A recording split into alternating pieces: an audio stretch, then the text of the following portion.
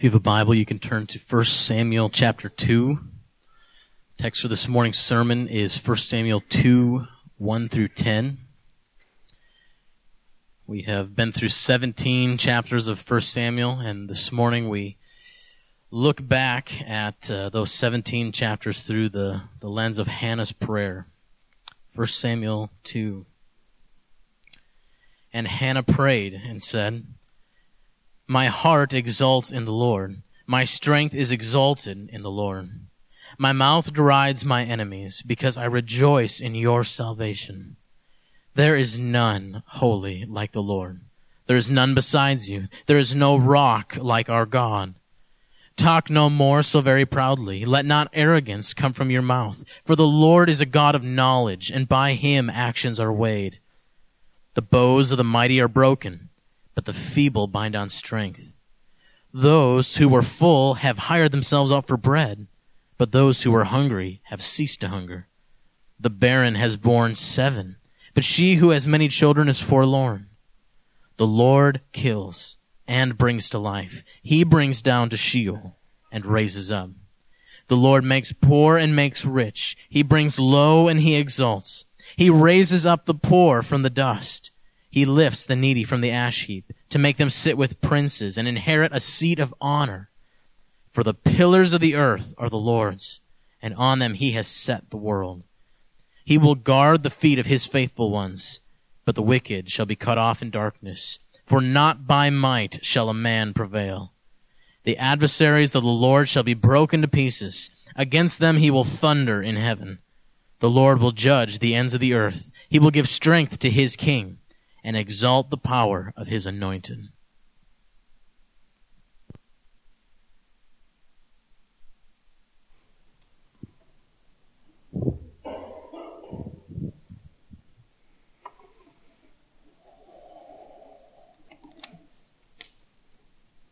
Let's pray.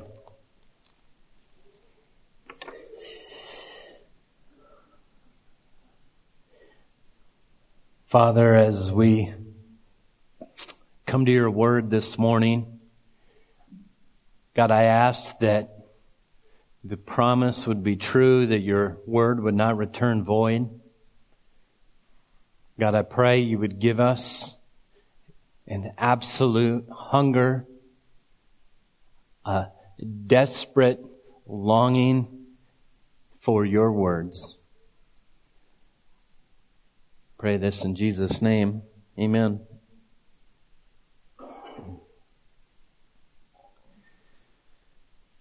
I wonder what burdens you bring with you this morning as you walk through these doors, as you gather together with the people of God.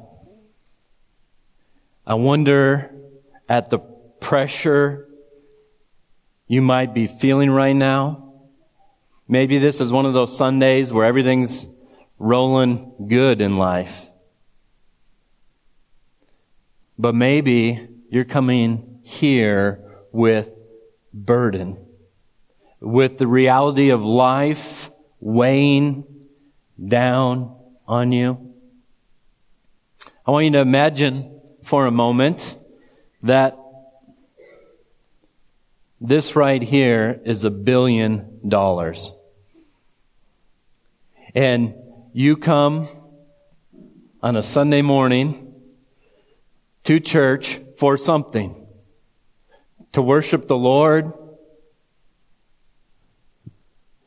and hopefully to find direction for wherever you're at in life right now. What if I could say $1 billion? I don't know what you're going through. Here you go. But the only contingency is if you take this $1 billion, you cannot have God's word.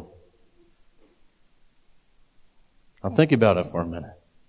You're going through struggles.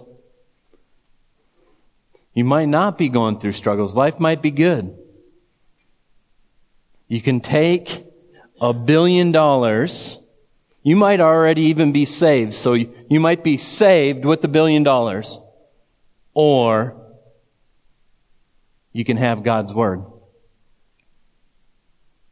Which one would you take? That's a good question we ought to think about. We ought to ask ourselves. Because what if we believe this was what we need for life? What if we saw these words as life-giving words that were more valuable than anything else? What if you had the opportunity to not only be able to take God's Word with you, but to hear God's Word preached to you?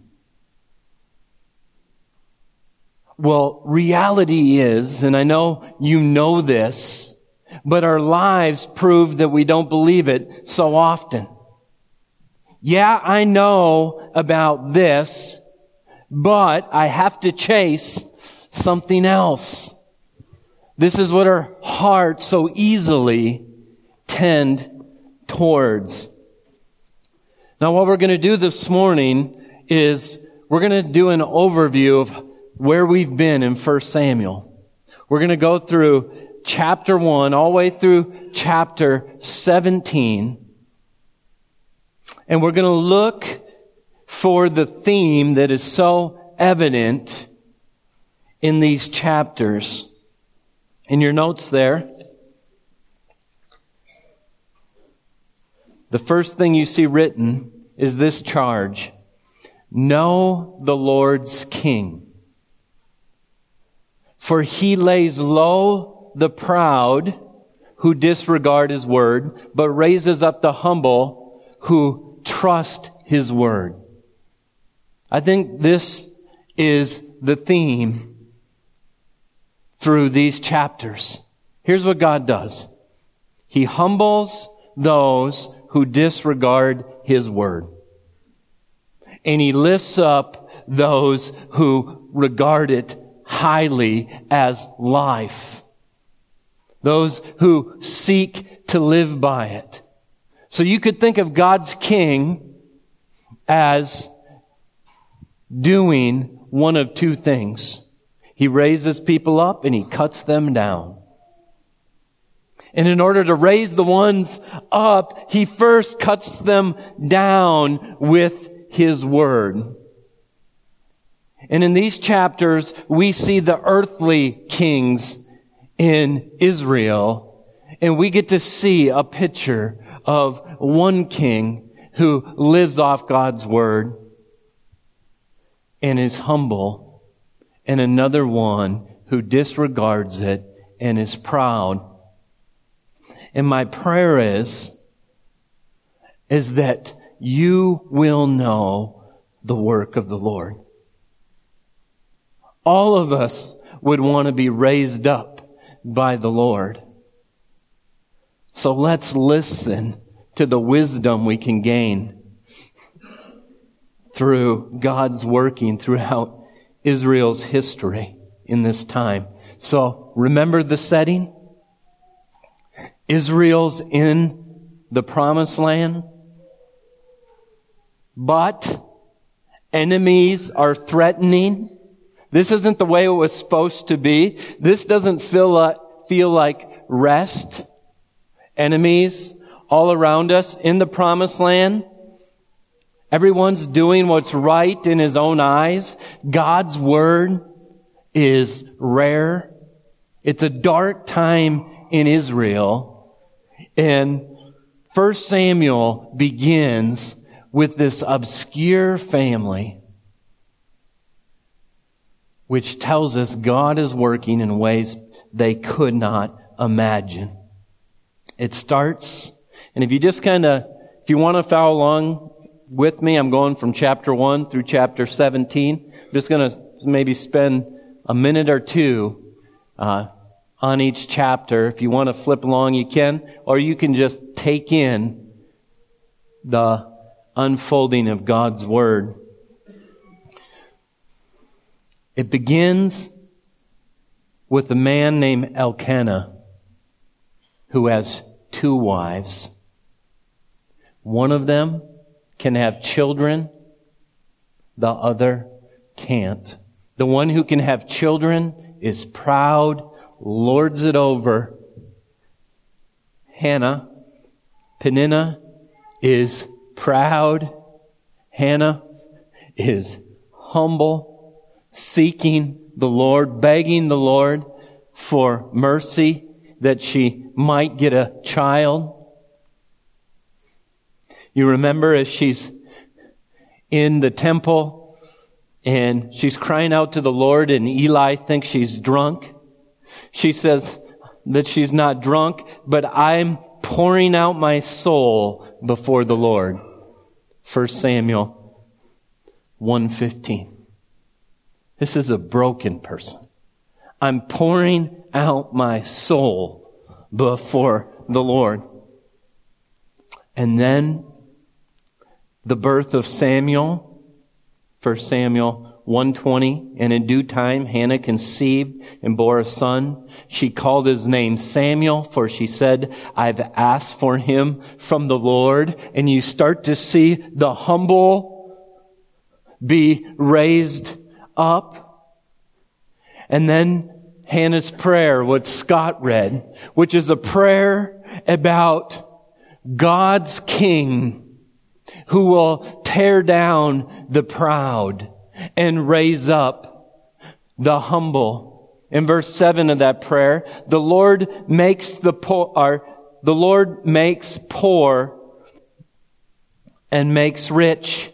He brings low and he exalts. This is his work. Tearing down, lifting up. He raises up the poor from the dust. He lifts the needy from the ash heap to make them sit with princes and inherit a seat of honor. You see the work of the Lord. This is what he does. And then we see this son, Samuel, in contrast. He's given to Eli. But Eli has wicked sons that Eli is not dealing with. These are the spiritual leaders in Israel, and they are so proud, these two sons, Hophni and Phinehas, that they're sleeping with the temple women, and they're stealing meat from the sacrifices to the Lord. And it's a dark day in Israel. Can you imagine if your leaders were corrupt? Yeah, we can kind of imagine what it might be like not to be able to trust those in charge.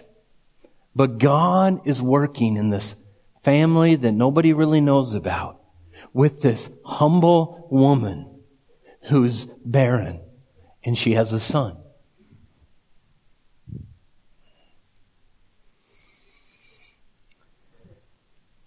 And then the call of Samuel. 1 Samuel 3:19. And Samuel grew and the Lord was with him and let none of his words fall to the ground. The Lord is with this humble child that the Lord was calling to in the night. It's interesting. His spiritual father's Eli,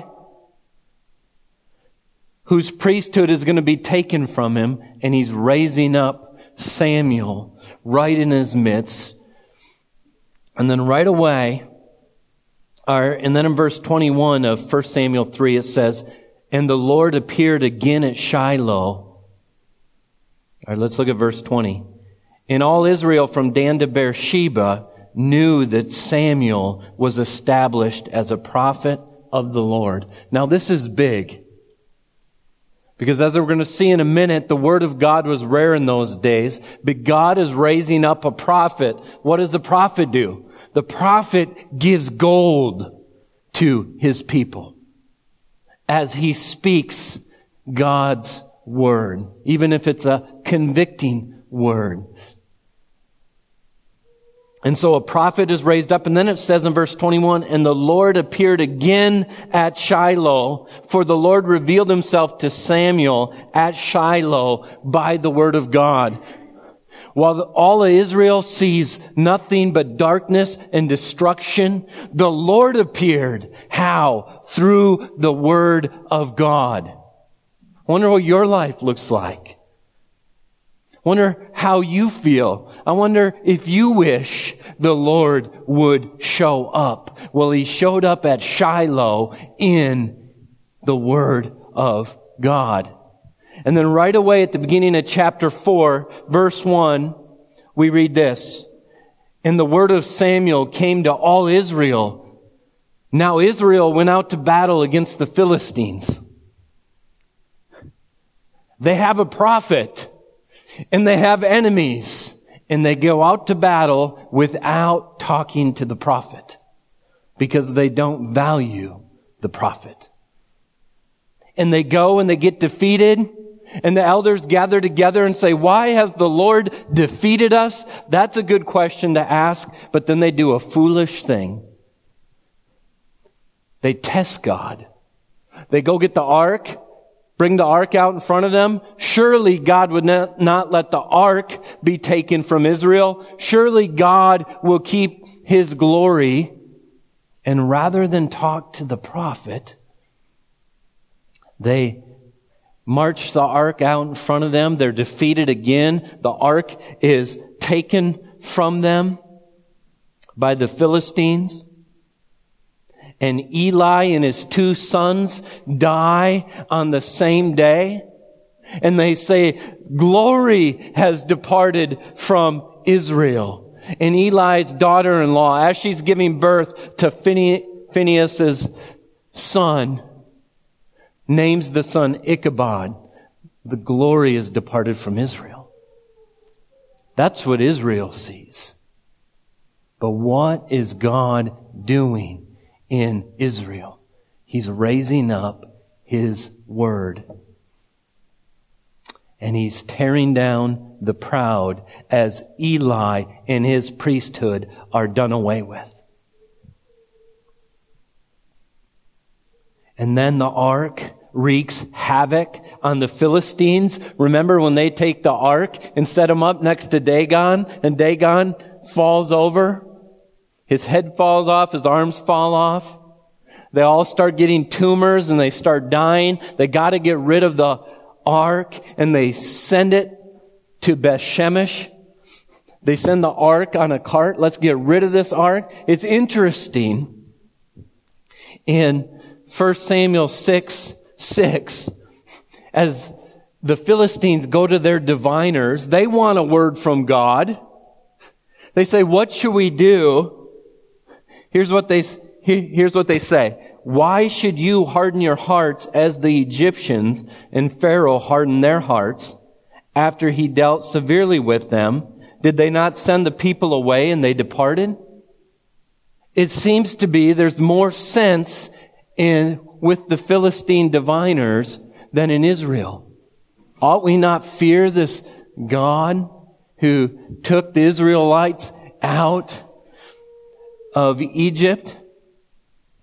And then as the ark comes to the men of Beth-Shemesh in chapter 6, verse 20, then the men of Beth-Shemesh said, who is able to stand before the Lord, this holy God? Because as the ark comes, what happens? They look upon the ark in a way that offended God, and 70 men tipped over dead. Who can stand before this holy God is the question. It's interesting. Right at the beginning of 1 Samuel, you have Hannah's prayer. At the end of 2 Samuel, this is all one work together. At the end, you have David's song. And David knew the answer to their question. Their question is who can stand before this holy God? In 2 Samuel 22:28, David says, you save a humble people, but your eyes are on the haughty to bring them down. The person who can be saved is the humble can be saved. And so the ark comes back to Israel. And you have this moment of repentance in Israel. Look at 1 Samuel 7.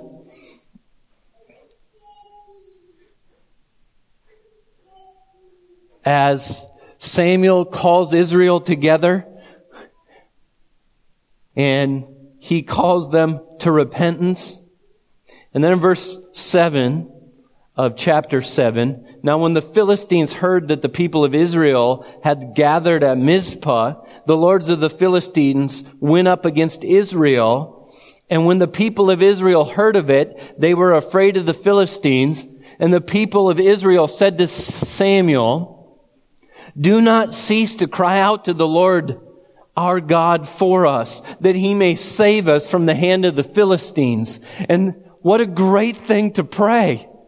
Go to the prophet and say, call out to the Lord for us. And what does Samuel do? He offers up a young lamb. And when he sacrifices the young lamb as the Philistines are drawing in, the Lord thundered against the Philistines. And they all went into confusion. Can you imagine a thunder so loud that you didn't even know which way was up or which way was down? Well, as the people come to the Lord's prophet, the Lord has mercy on them. As they have this moment of humility, God saves them. But then right away, beginning chapter 8, what does Israel do? Chapter 8, verse 5. Now appoint for us a king to judge us like all the nations. God has just raised up a prophet for you. He's just saved you. The prophet mediated on your behalf. And they say, give us a king like the nations. How foolish. How foolish. And yet, this sits on our shelf, and we walk through life, and we'll clamor after so many things and not go to the Word, not go hear from the Lord. And then Samuel warns them. He says, okay, if you get a king like the nations, here's your warning. He's going to be a selfish king.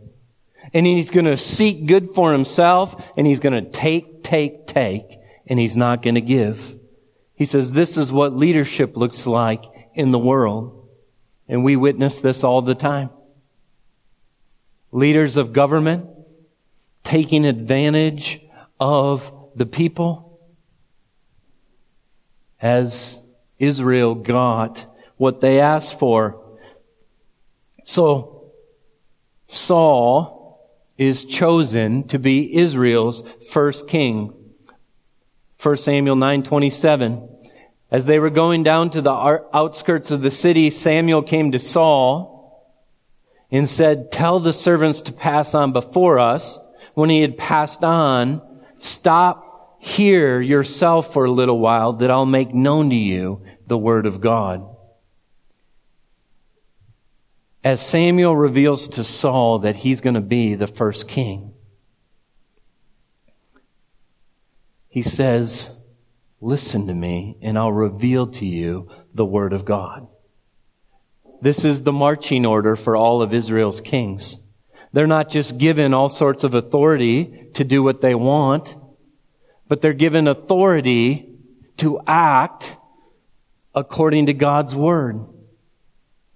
Right now, I have zero authority as one of the shepherds of Sovereign Grace Church, except when I line up with God's word.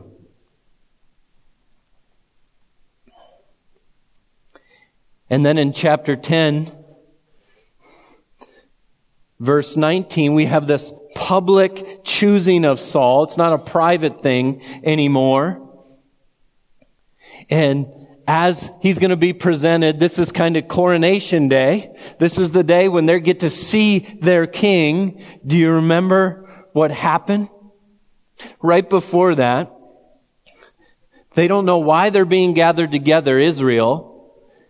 But Samuel says, today you've rejected your God who saves you from all your calamities and your distress. And you've said to him, set a king over us. Now therefore present yourself before the Lord and by your tribes and by your thousands. And they think they're going to get killed. And this is the point where God says, here's your king. And he's hiding in the baggage.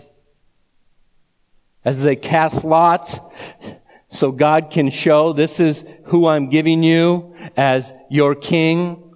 And Saul sheepishly stands up as a little foreboding warning that this king will not be valiant in the way he ought to be. And then you remember that Amorites came. You remember Nahash, who's terrorizing everyone and plucking out their eyes. He comes to the men at Jabesh Gilead, and they all know, these Jews know, that they cannot stand up to the Amorites and to Nahash, and so they say, let's make a deal. We'll be your servants, and we will serve you. But that wasn't enough for Nahash. He had to humiliate them. He says, well, let me pluck out your right eyes so I can humiliate the God of Israel and his people. Well, word got to Saul as he's coming in from the field, and the Spirit of the Lord rushed upon him, and he gets angry, and he calls all of Israel to come out and fight. And they asked for 7 days to give an answer to Nahash. Nahash isn't afraid of them, gives them the 7 days, but God gives them victory through Saul. And then after this, we get Samuel's farewell address, where in this farewell address, he says, if you will fear the Lord and serve him and obey his voice and not rebel against the commandment of the Lord, if both you and your king who reigns over you will follow the Lord your God, it will be well. If you listen to God's word and humble yourself under it, no worries. But if you rebel against God's word, he will bring you down.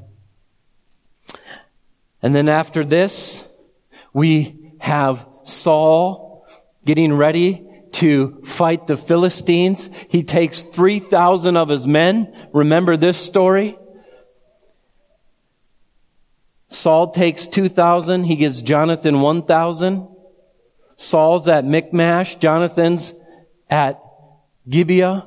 And Jonathan comes in and he takes the stronghold, the garrison of the Philistines at Geba. And he kills them. And Saul sends word out, look at my victory. Look at what I did. He sends it out through all of Israel. And as word gets out, the Philistines are angered. And they come over the hill with 30,000 chariots.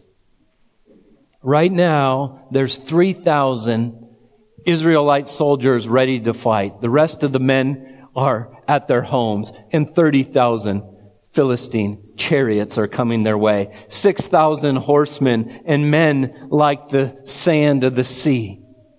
And they scatter. Some of them run right out of the land, the promised land, literally. Others hide in caves.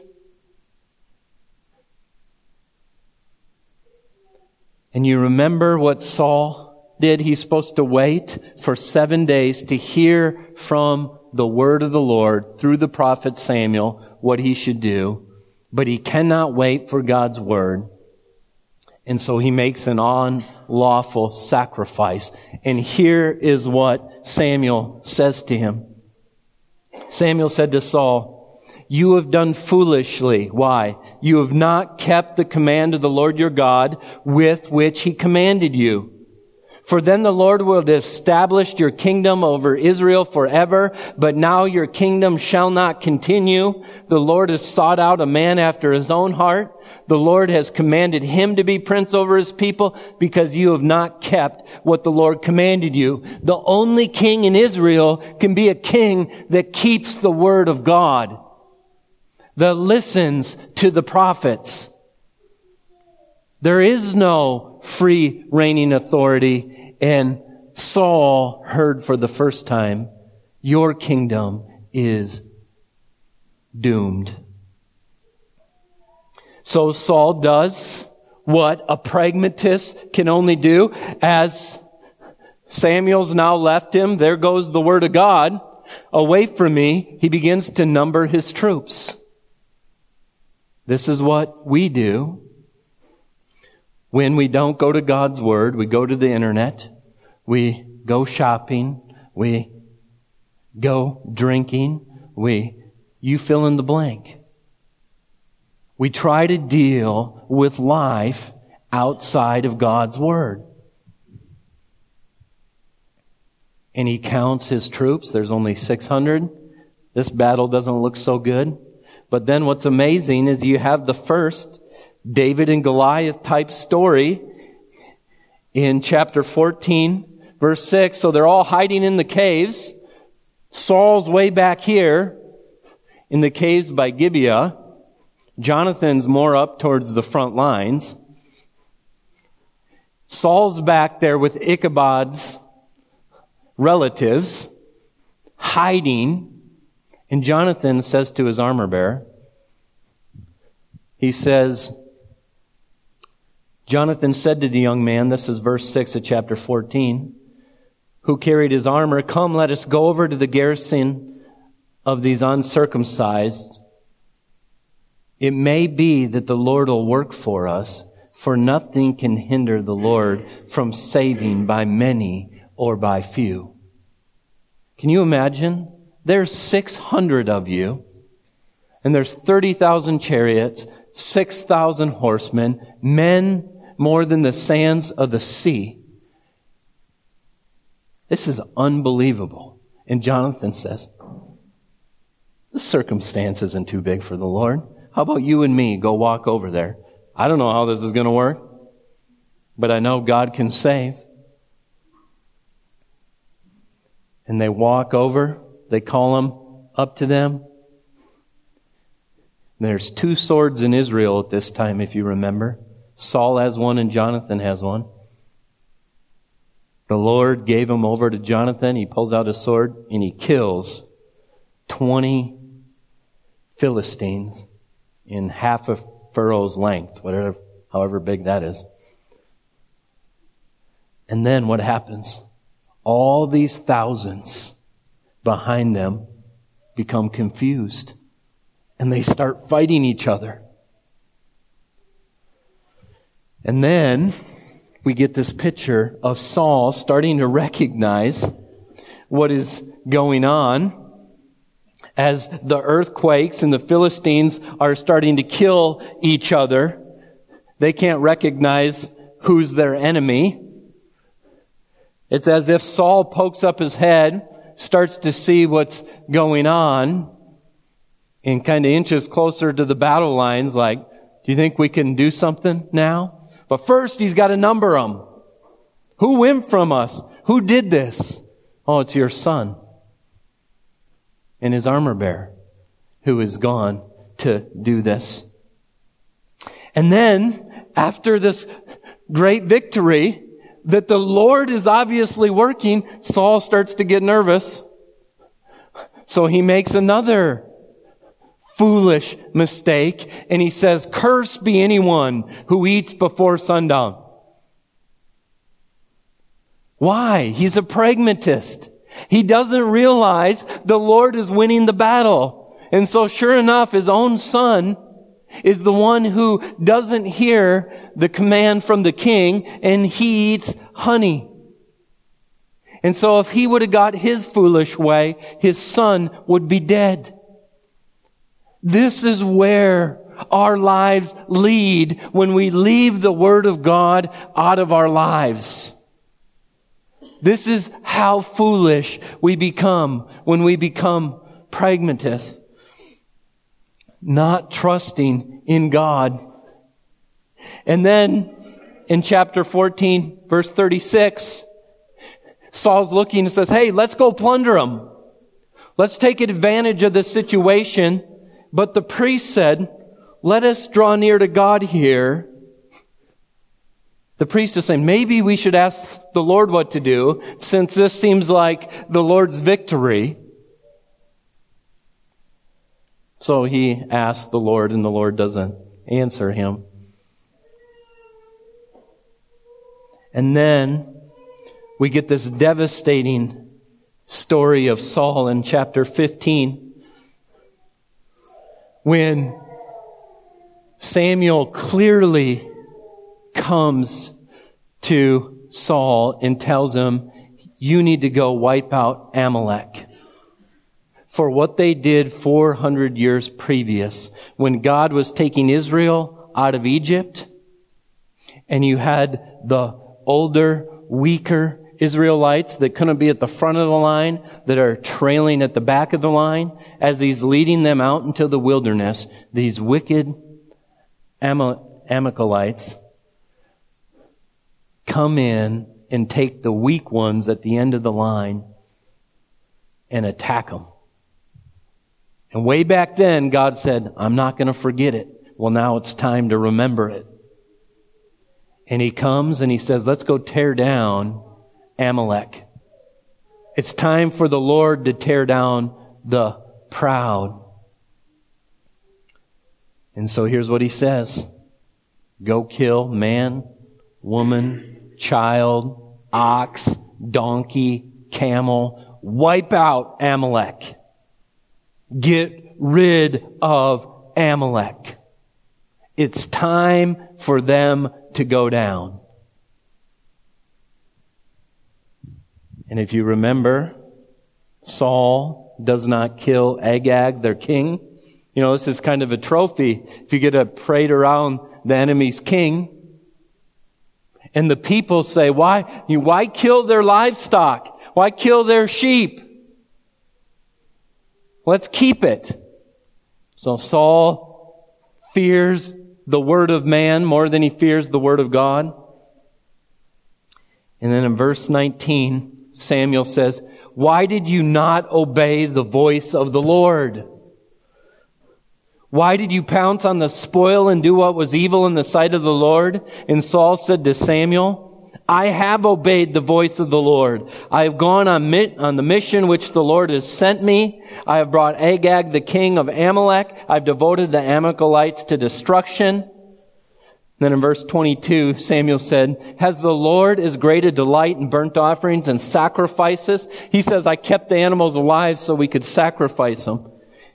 Samuel says, has the Lord as great a delight in burnt offerings and sacrifices as in obeying the voice of the Lord? Behold, to obey is better than sacrifice, and to listen better than the fat of rams. This is a good word for us. We're busy and we're doing and we're helping. We might even be doing good things. You want to know what's better than that? Listen to God in His Word, so that you can be careful to obey what God has called you to do. And then Saul said to Samuel in verse 24, I have sinned, for I have transgressed the command of the Lord in your words, because I feared the people and obeyed their voice. That's why he did it. The reason why you won't go to God's word is because you will view the people as greater.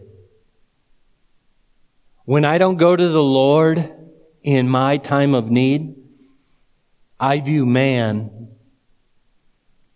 as great. There's some other salvation out there. And then in verse 26, and Samuel said to Saul, I will not return with you, for you have rejected the word of the Lord, and the Lord has rejected you from being king over Israel. How many churches, how many pastors, how many Christians will hold this in their hand, will say they love this, will go to their legislatures to make sure the Ten Commandments can be in the courthouse. They're Christians. They love God's word. But how often do we hold this high and not believe there is life and hope here? And then, as you know, the Lord has Samuel anoint David to replace Saul. And we just seen as David defeats Goliath, what it looks like for a humble man who trusts in God to tear down this proud giant. And it's just amazing. All of Israel is terrified. All of Israel is terrified, and Saul is terrified. But there's one unlikely, humble boy who believes in God's word. Here's what we're going to see from here on out. Is we're going to see what it looks like when Saul lives without God's word and goes on in his pride. And we're going to get to see one who lives according to God's word. Even when he sins, he trusts in the grace of God's word. So here's the practical questions I want you to ask yourselves. In what ways have you doubted the word of the Lord and lived pragmatically rather than by faith? In what ways have you said, oh yeah, I would take this over $1 billion, but then our life shows that we don't find our hope here? This is what we all do. This is why our Christian life is called the fight of faith.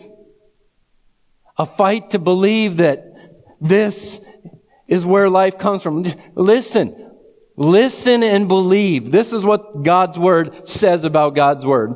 Psalm 119:2. Blessed are those who keep his testimonies, who seek him with their whole heart. Let me rephrase that. Happy are those who love God's word. Happy. Do you believe that? Blessed, happy is the one who seeks the Lord in his word. Psalm 119, starting in verse 9. How can a young man keep his way pure? By guarding it according to your word.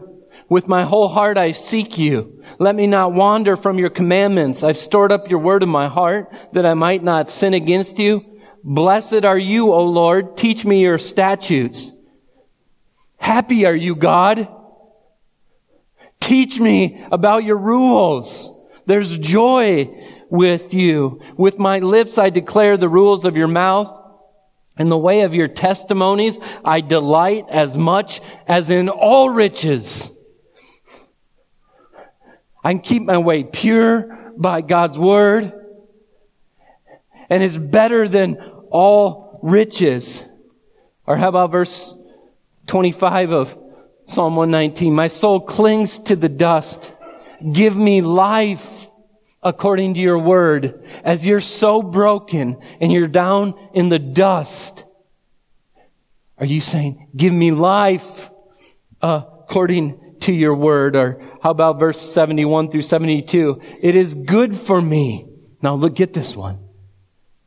Psalm 119, 71 through 72. It is good for me that I was afflicted, that I might learn your statutes. The law of your mouth is better to me than thousands of gold and silver pieces. Afflict me.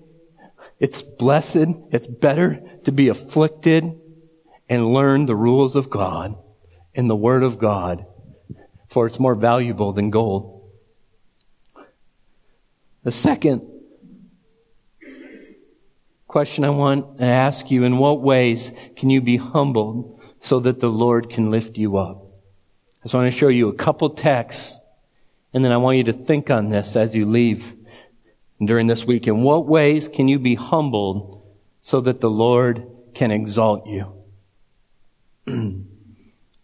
There's 3 in 1 Peter 5, verses 5 through 7. I'll tell you what they are, and then we'll look at them. One way you can be humbled is subject yourselves to elders in the faith. If you want to be humbled, if you want to live humbly before the Lord, put yourself in subjection to those who are further along in the faith than you are. Second, with humility, have humility towards one another. Don't view yourself as always right and everyone else as wrong or as better, as we all naturally tend towards. And third, cast your anxieties on Him. You want to know how you can be proud? Take your anxieties somewhere else. Let's look at 1 Peter that teaches these. Likewise, you who are younger, be subject to the elders. Clothe yourselves, all of you, with humility towards one another. For God opposes the proud, but gives grace to the humble. Humble yourselves, therefore, under the mighty hand of God, so that at the proper time, that same hand will come underneath you and exalt you. How do you do that? Cast all your anxieties on Him because He cares for you. You want to know what it looks like to humble yourself under the mighty hand of the Lord? You might think that sounds horrible, but it's like this. Recognize He loves you and cares for you, and let Him lift you up. If you want to be proud, go somewhere else for comfort. And one more passage, a few more practical ways to humble yourself. In James 4, verses 3 through 5, I think we can humble ourselves in all these ways in these few verses. Humble yourself by killing your fleshly passions that seek your own glory. That's what happens by nature. We all want to be recognized. We want our own glory. Second, submit to God and not the world. You want to be humble? Submit to God and not the world. You want to be humble? Resist the devil. Think about that. You want to be humble? Fight against your enemy. Don't just coast and whine. Humble people fight. Draw near to God. You want to be humble? Draw near to God. You want to be humble? Mourn and weep. Let your repentance. When was the last time you mourned over your sin? Look at all this in James 4. In verse 3. You ask and do not receive because you ask wrongly to spend it on your own passions. When you pray, you just ask to be exalted yourself. You adulterous people, do you not know that friendship with the world is enmity with God? Therefore, whoever wishes to be a friend of the world makes himself an enemy of God. Or do you suppose that for no purpose the Scripture says He yearns jealously over the Spirit that He's made dwell within us? But He gives more grace. Therefore, it says, God opposes the proud, but gives grace to the humble. Submit yourselves, therefore, to God. Resist the devil, and he'll flee from you. Draw near to God, and He'll draw near to you. Cleanse your hands, you sinners. Purify yourselves, you double-minded. Be wretched and mourn and weep. Let your laughter be turned to mourning and your joy to gloom. Humble yourselves before the Lord, and He will exalt you. If you want to know a few ways, take those two passages this week and say, Lord, I want to be humbled under your word. Final thing. There's too much good stuff here. I want to end in Isaiah 57, in verse 15. For thus says the one who is high and lifted up, who inhabits eternity. His name is holy. I dwell in the high and holy place.